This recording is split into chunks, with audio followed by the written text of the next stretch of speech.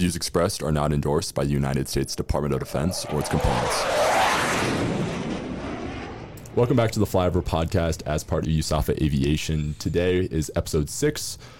We are privileged to have Lieutenant Colonel Tyler Matrix Robarge, and he is the Deputy Head and Director of Flight Test in the Department of Aeronautics at the United States Air Force Academy.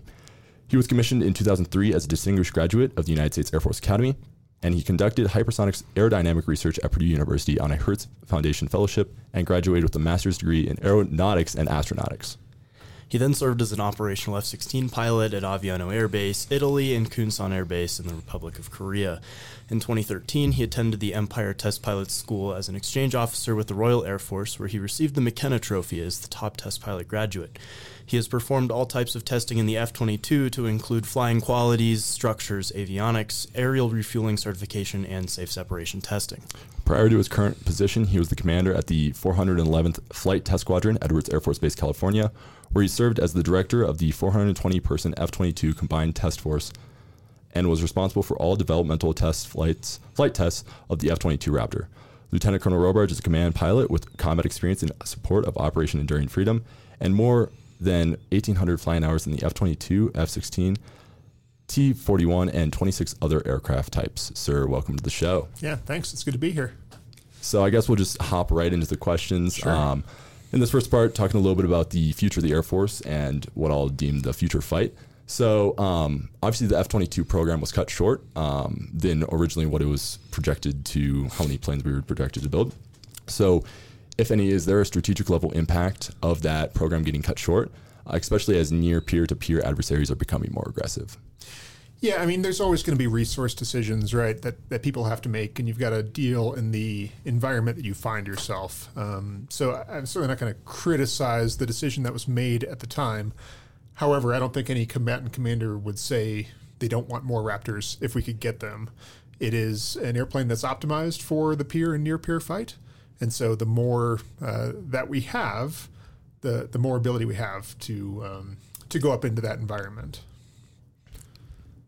Yeah, so going off that, so obviously the F-22 is kind of the air dominance fighter of the Air Force. Sure. So obviously you were an F-22 test pilot, and if you had to dogfight an F-22 in a plane that was not the F-22, which plane are you taking and why?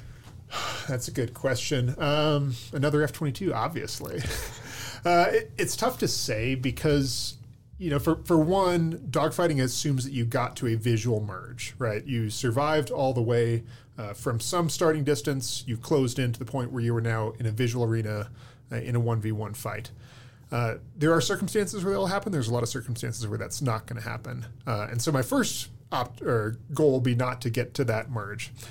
If we got to the merge, there's a number of airplanes that could be effective. Again, a lot of it comes down to pilot skill, pilot training. How well do you know your adversary? What can they do? And what are your capabilities and limitations? How can you exploit their limitations relative to your capabilities? So it's a long way to tap dance to say it'd be tough. If I had to pick one, my F-16 brethren are probably going to shoot me for this. But it would probably be a C-model Eagle, an F-15C. That was another pure air-to-air dogfighting platform, very capable at what it does.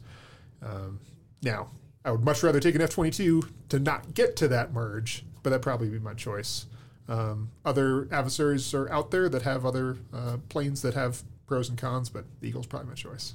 All right, and if we were to flip that onto if you were in a foreign military, which foreign aircraft out of, say, China and Russia's inventory, which one would you want to fly against a 22? I mean, I can't go into detail too much about what I know about the various foreign aircraft. I can say, you know, some of the ones that are coming out of China look to be very capable in what they can do.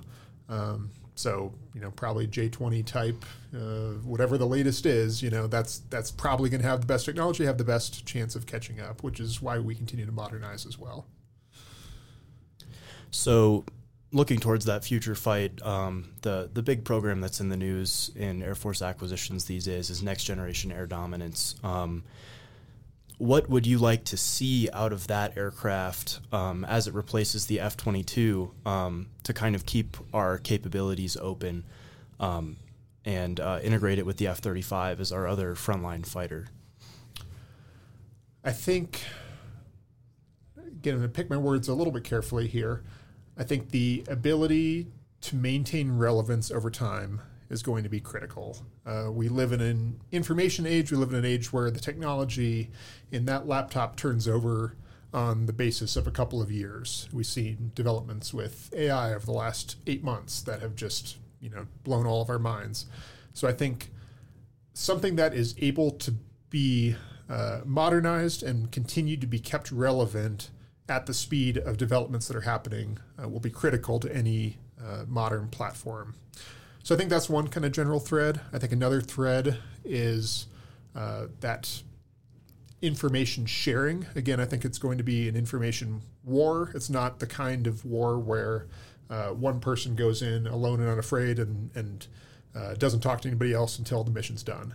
I think the ability to find information, share it among the other players that are out there in this battle space, that'll be critical. Whether those are piloted players or those are unmanned players, etc., the ability to share all of that will be pretty critical.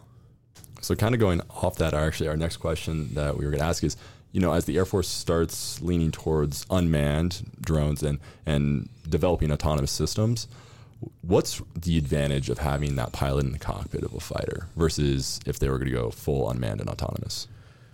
Yeah, I think for one, it's sort of a spectrum, right? I don't think that's got to be a binary. There's a pilot, there's not a pilot. I would argue, in a sense, we've had unpiloted aircraft for quite some time, and I think of them as missiles. I send off my missile, I give it targeting information, and I say, go seek and kill this target that's out there. That's somewhere along the spectrum of piloted to unpiloted, where we're doing some manned-unmanned teaming. I think the advantage that a pilot brings is that ability to do the very human thing of recognizing and adapting. So far, certainly algorithmically based systems are only as good as what they have seen. Now, maybe there'll become a future where artificial intelligence can approach the capabilities of a pilot, and that future may be sooner than any of us think. But right now, I think there's still the ability to give a pilot mission-type orders, say, this is what we are trying to accomplish.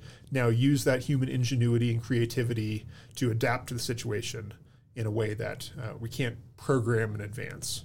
So I think we'll see a gradual change over time from a mostly pilot to probably a mostly autonomous, but I think there's a lot of gray area in between.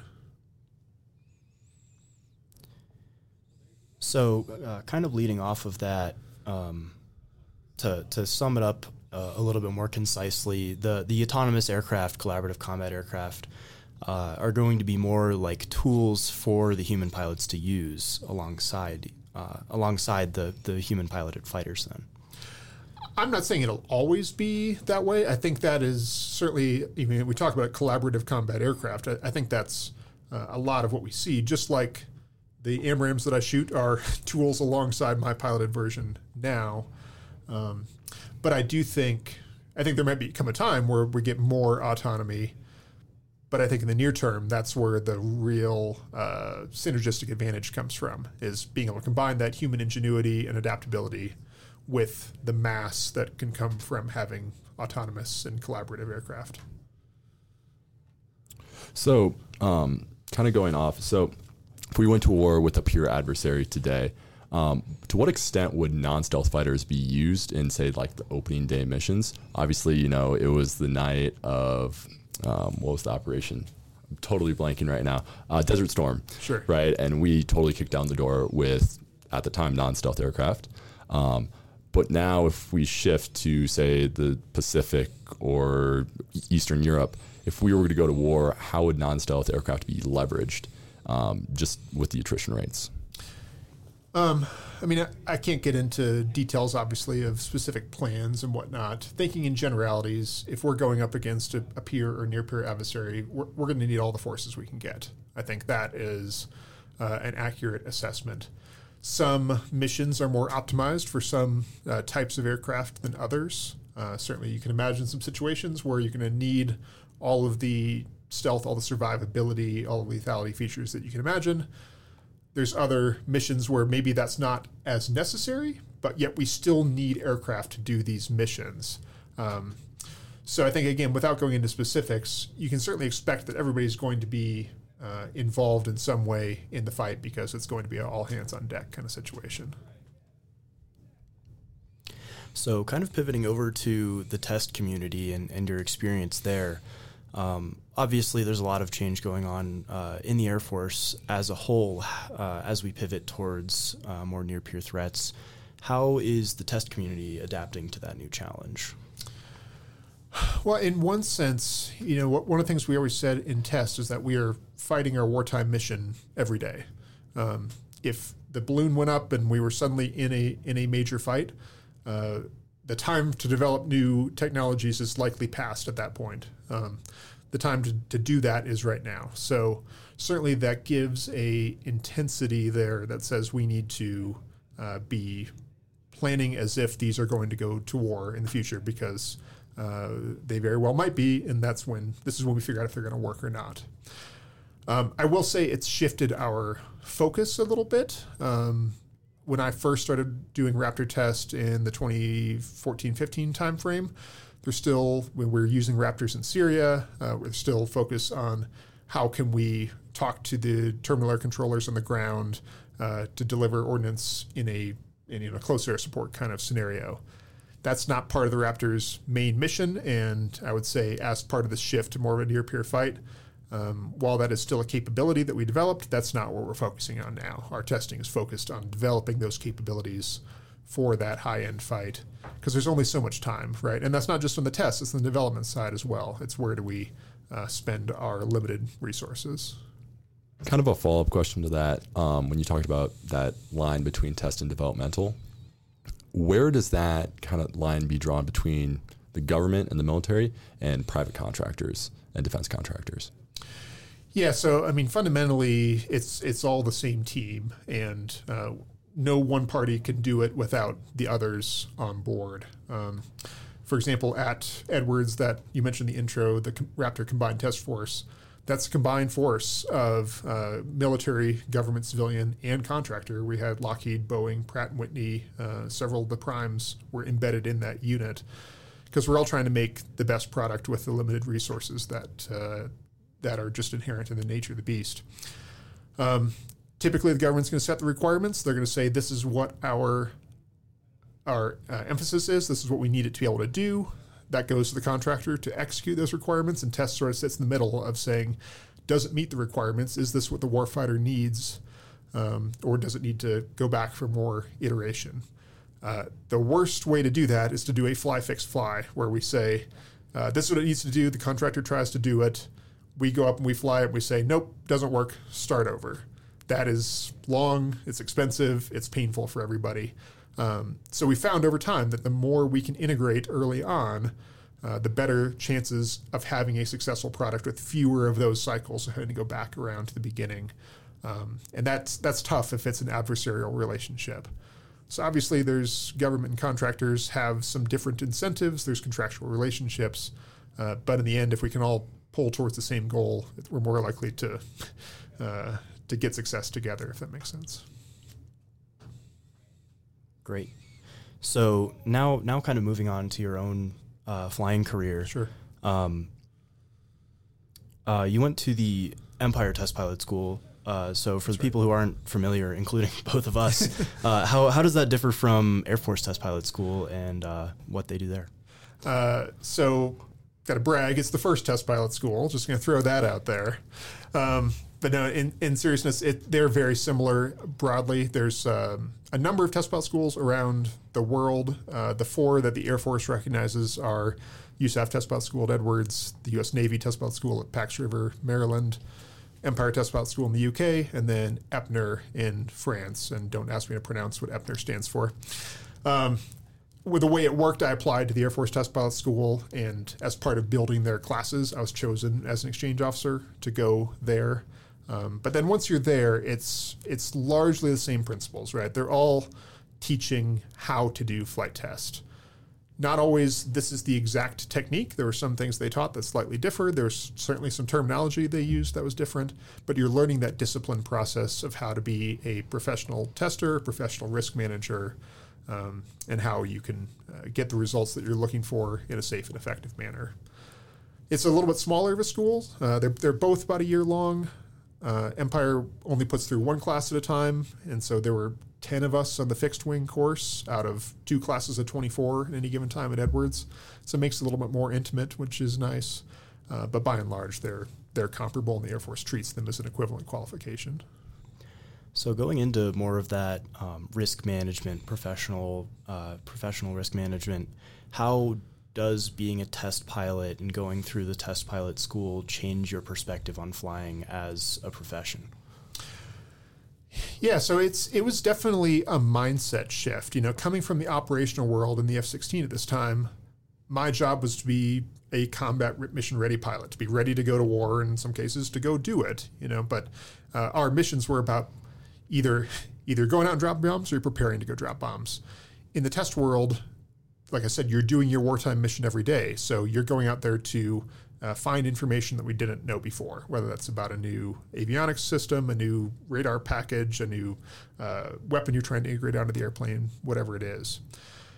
That requires some mindset shift. In the training world, in the ops world, it was all about how can we get the right kind of training done, or at least as good as we can. Hey, there's weather where we're supposed to be, so let's flex, let's do an alternate mission. In test, it's hard to do that. You may have a specific specific configuration. It's going out to do these test points. It's not cleared to go outside that envelope yet because we've got to build our way up. And guess what? If there's a cloud layer right at that point where you were going to go fly, you may not have another mission. That took a little bit of getting used to, of always flexing to just get whatever we can. Now you've got to get the right data in the right order because there could be a safety buildup that depends on that. But besides that, I mean, it's still about matter of being a precise and professional pilot. I tried to do that in the ops world as well. It's just now instead of trying to go out and practice killing the bad guy or dropping the bombs where I'm supposed to, I'm trying to hit the test conditions, whether they're the combination of G and altitude and airspeed or the combination of sensor settings and so forth to find out did it perform as we expect. I want to circle back a little bit to when you were saying there was a little bit of difference between the UK test pilot school and Sure. how the US does it in the US. Did you realize those differences right away when you were at the Empire Test School, or were those differences only like you only figured out there were differences when you came back and were talking to all your American colleagues and you're like not necessarily exactly on the same wavelength? I'd say I largely figured it out before I went. So I was pretty fortunate in the sense I'd been in Korea. I applied to test pilot school. I got accepted, but the school didn't start for about 10 months after I was due to leave Korea. So I ended up spending that time at Eglin Air Force Base in the test squadron there before going to TPS. So that allowed me to kind of get a sense of how the USAF does test. I learned some of the terminology, be part of test missions and so forth. And then when I went to the UK, I had that framework that I could put it into and try and start comparing, okay, when they say this, the US means that. There's certainly been surprises over the course of it of, wait, you guys don't call it this? What's this term? And you're still doing that translation. But again, a lot of what you're teaching is the fundamentals, the methodology. Some of the specifics you're going to pick up through OJT in your actual test squadron anyway, because guess what? Each of the units has different terminology. Testing an F-22 is different than testing a KC-46. So some of that you're going to pick up anyway. And now kind of like shifting sort of towards your operational flying before being a test pilot, what was the best instance of knowing you made a difference when you were in the cockpit of a fighter? So there was one mission in Afghanistan where I got to see that very directly. So a lot of Afghanistan was boring. We were flying around looking through our targeting pods, looking for IEDs that are placed on the ground, providing armed overwatch. But occasionally you get what's called troops in contact situations, people on the ground taking effective enemy fire. So towards the end of my time there, my wingman and I got called to a troops in contact situation up in the Northeast. And we show up and there is a massive thunderstorm over the top of this. So we get told there's an Army unit, they're pinned down, they're taking heavy effective PKM and RPG fire and looking to get some suppression in the form of some weapons laid down so that they could break contact and try to evacuate their wounded. The helicopters weren't able to fly because of the thunderstorms that were in there. My wingman and I ended up going into the storm and delivering over the course of about an hour and a half 5 different weapons and 5 different coordinates that allowed them to break contact and get free. In the process, damaged some of our other bombs that we didn't drop just from I'm not sure if they're rain droplets or small hail, but look out and see holes in our radomes of the bombs. But it's what we had to do, and there wasn't really a question that was the right thing to do in that case.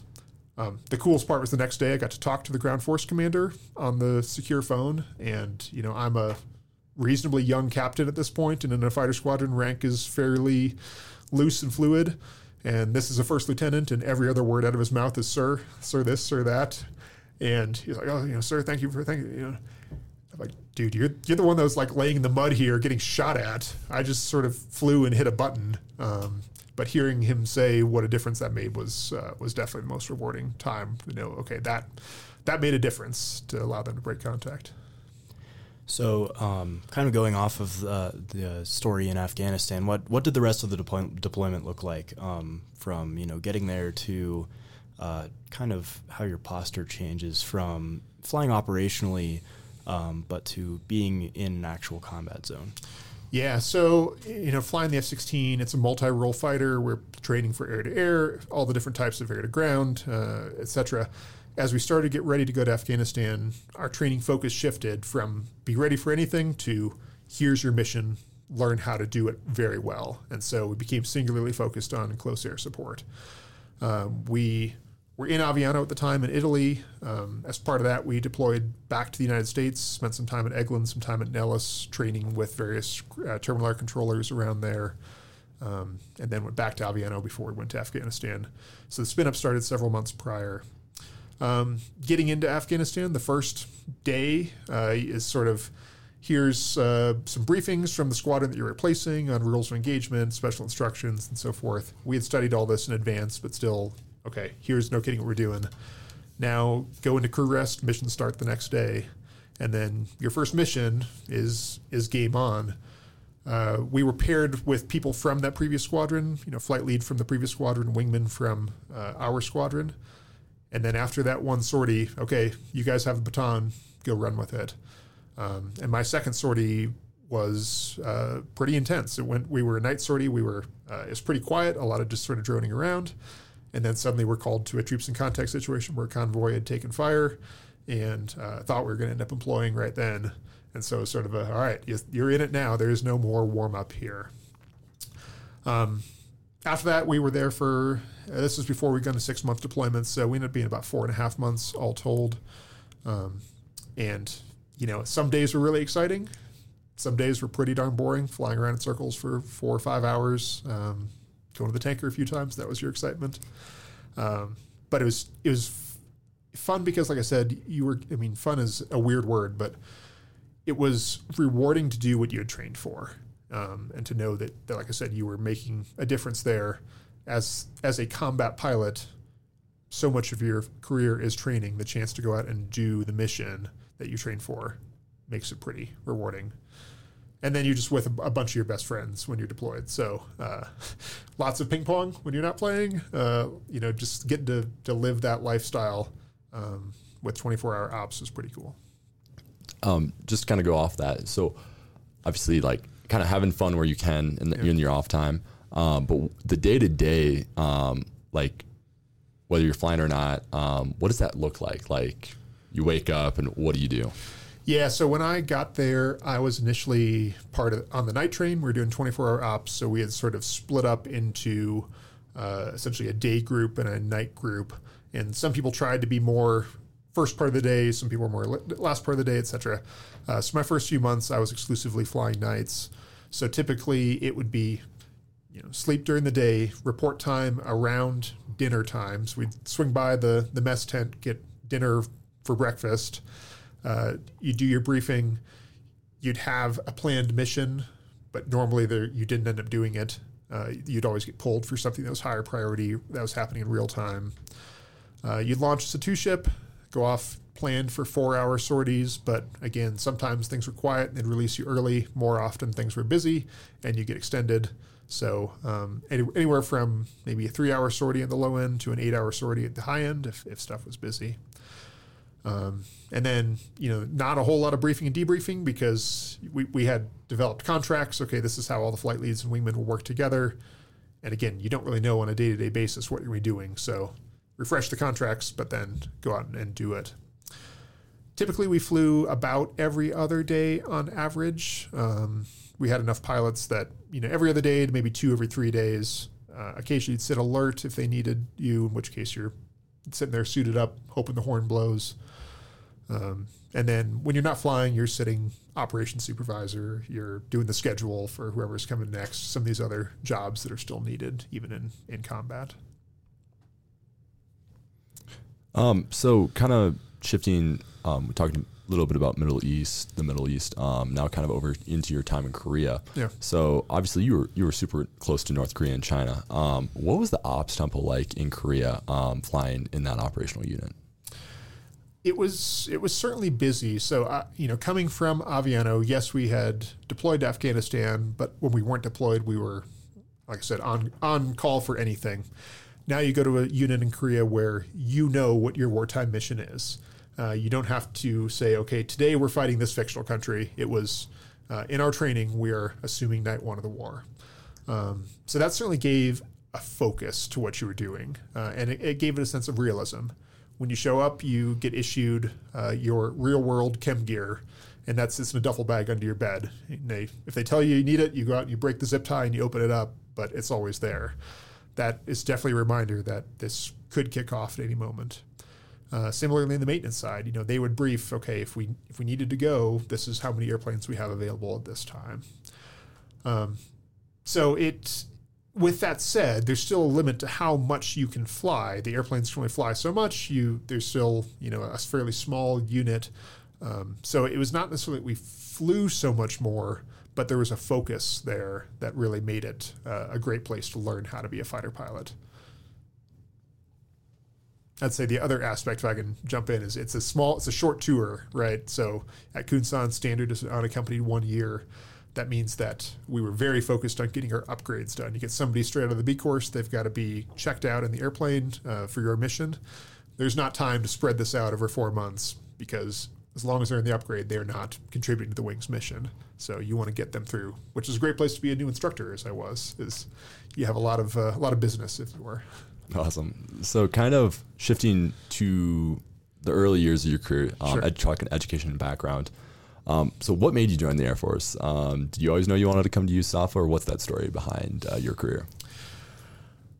Did I always know? No, but I knew from a pretty early age. I date it back to around 7th grade. I found a couple of books between one parent's basement and the other parent's bookshelf.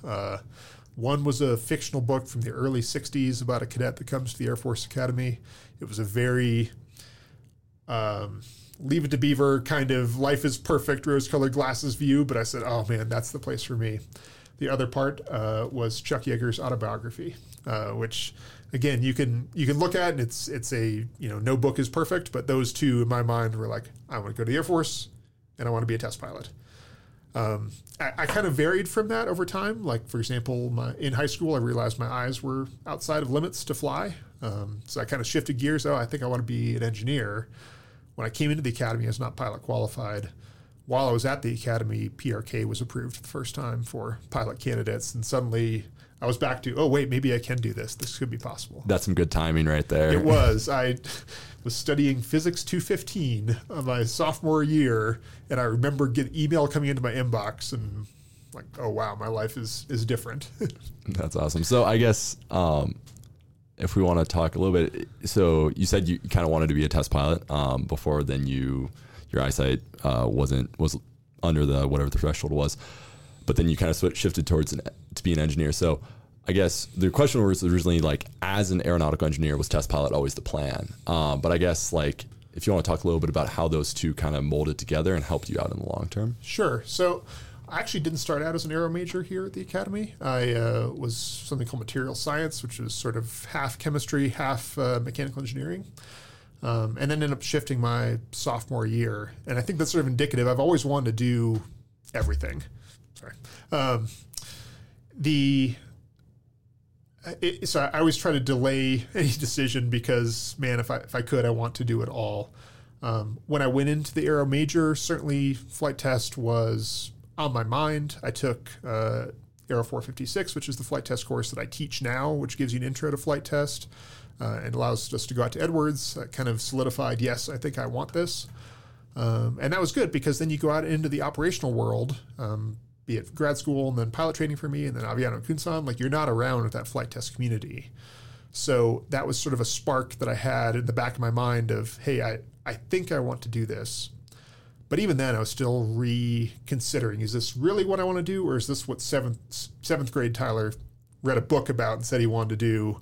And maybe that's not the right decision now.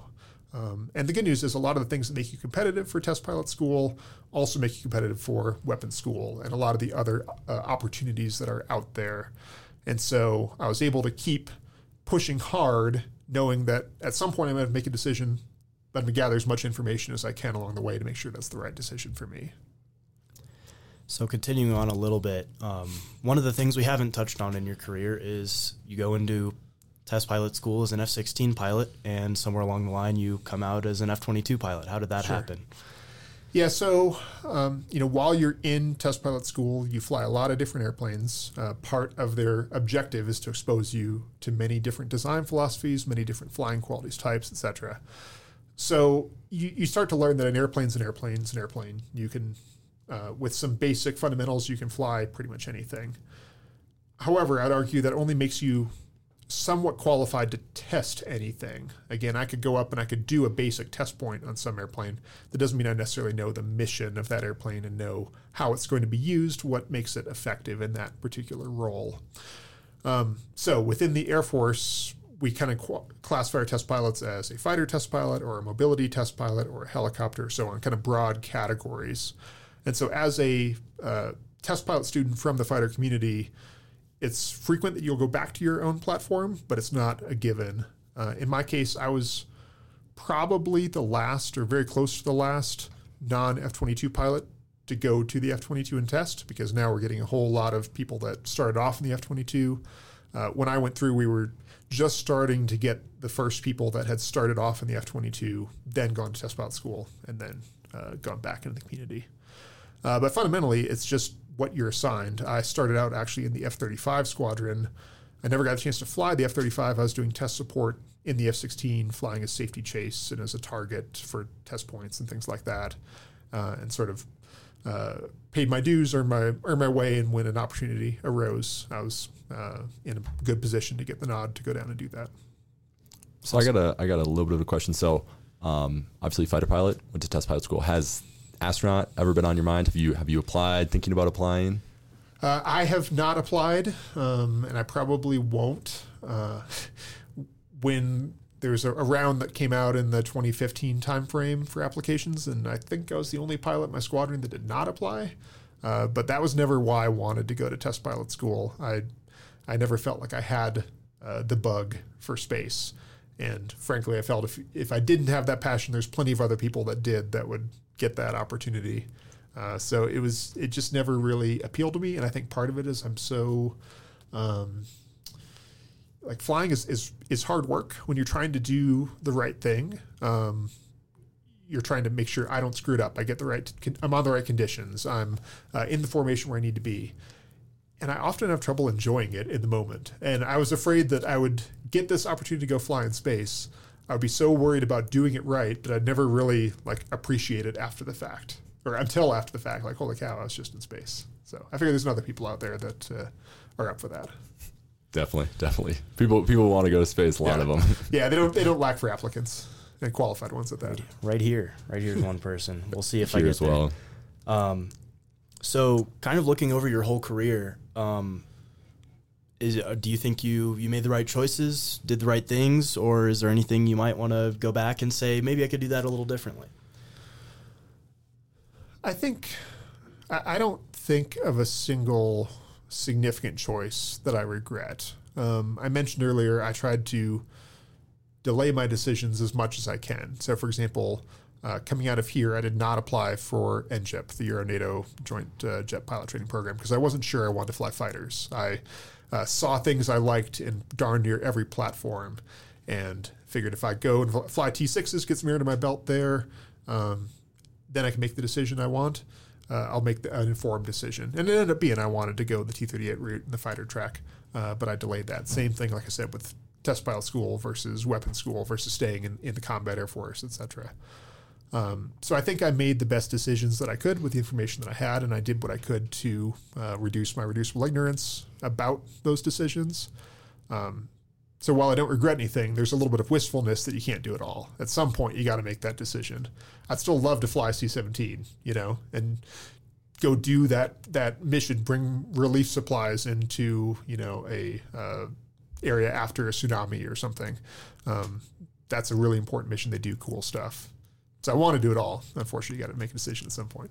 So when you went to UPT, obviously I'm coming from kind of the like T-38s. Oh, you got to go to NJEP these days just because how the numbers are. Obviously, sure. it's possible. But what was the competition like to get a T-38 after the T6 in regular UPT back in the day? Yeah, so I'll give you, this is a snapshot in time. This is almost 2 decades old at this point. I went to pilot training. I did T6s at Moody, which is not a pilot training base anymore. They only had T6s, and they were about half the class size of other places. So for my T6 class, we entered with 14. We got one that rolled back in. So we were at a high water mark of 15 in our class, and then 10 ended up graduating T6s, all of those actually being self-initiated. Nobody washed out. They all decided that was not for them. Of the 10 of us, there were 3 T-38s. So pretty reasonable odds in that sense, but still, only 3. It was a competition, but I always encourage people to make it, do the best you can and let the chips fall where they may. There's a tendency, if you think too much about that then you become somebody that isn't your best self in terms of helping other people in your class. It's definitely a team effort. And if you start worrying too much about, if I don't do as well as that person, then they're going to get the airplane that I don't. Like, dude, you are all in this together. All do your best. And if you're doing that, the instructors will notice that. That'll be part of what makes you better to teach others. And you'll compete better if you take that attitude. All righty. Any final questions before we get to our the last wrap-up question? I think I'm all set. All righty. So I've done it. This is my 6th time asking this. A little bit of a tradition on the show. So I'm going to be I'm interested to hear your answer because obviously you're a test pilot. Normally this is the first test pilot we've had, first pilot on that has flown a lot of different aircraft. So what is the best aircraft in the Air Force's inventory and why? Whichever one I'm flying at that moment. That's my political answer. We've had some pretty people have sold. I mean, I've been heated arguments. Colonel Rudder sold me the A-10. Colonel Macros sold me the B-52 or B-2. Major Waters with the C-130. Yeah, very they do passionate. it all. Yeah, I mean that's the thing. Like it's an artificial question, obviously, because we have multiple airplanes because we have lots of different missions we have to do with them. If I'm going to do casts in a low to medium threat environment, I absolutely want an A-10. If I'm doing casts, I'm surrounded by modern double-digit surface-to-air missile systems. The A-10 is probably not going to do much for me, right? I'm probably going to get shot down before I get anywhere close to it. The Raptor isn't great if I'm trying to do a humanitarian mission, right? So, with all that caveating said, while I love the F-16 and that was my first love, I am going to argue for the F-22 in this case, as you'd expect. It is an airplane that truly lives up to its glossy brochure. It does the things that it says it's going to do, and it does them very well. Its ability to be a force multiplier, certainly from me being a F-16 wingman with the information that I needed to bring in and fuse all myself, now take that to an F-22 where it's doing so much of that for you that allows you to focus on a higher level battle space effects. All of that, and then obviously the super maneuverability, the super cruise ability, the stealth, all that combines to make a pretty impressive air-to-air platform. Not great for humanitarian relief, but as an air-to-air platform, it's hard to beat. got a question. So if you were being deployed in a pure adversary competition, Sure. would you want to be in the F-22 or the F-35? I would still want to be in the F-22. I am partial, obviously. And again, they have complementary but distinct roles. I think the F-22 is still... there's a lot of things the F-35 does better, and I won't go into most of them here. But the F-22 still does its primary job well. They have as a community, they have the luxury of focusing on a pure mission as opposed to trying to do many things. They can focus on one thing and do it very, very well. So I would still want to be in the F-22. As expected. I was expecting that answer, sir. I figured. It's a heck of a jet. The demo last semester was pretty incredible. I sat in that thing at Peterson, and not to brag at all, but it was a pretty cool jet. It is impressive, yeah. Any closing remarks? Awesome. Thank you for coming on, sir. It's been great to know you since I've been here, and it's been great to interview you here. Yeah, well, thanks. It's been fun. Enjoy talking to you. Enjoy getting to spread a little bit of the word, especially because it has been a non-traditional career path in a lot of ways. So thanks for having me on. Yeah, thanks, sir, for coming on. Once again, this was the Flyover Podcast, episode 6. These episodes are all available on YouTube, Spotify, and Apple Podcasts. Check out our YouTube channel and our newly launched Instagram account. We have clips there, little edited clips, and we'll catch you guys on the next one.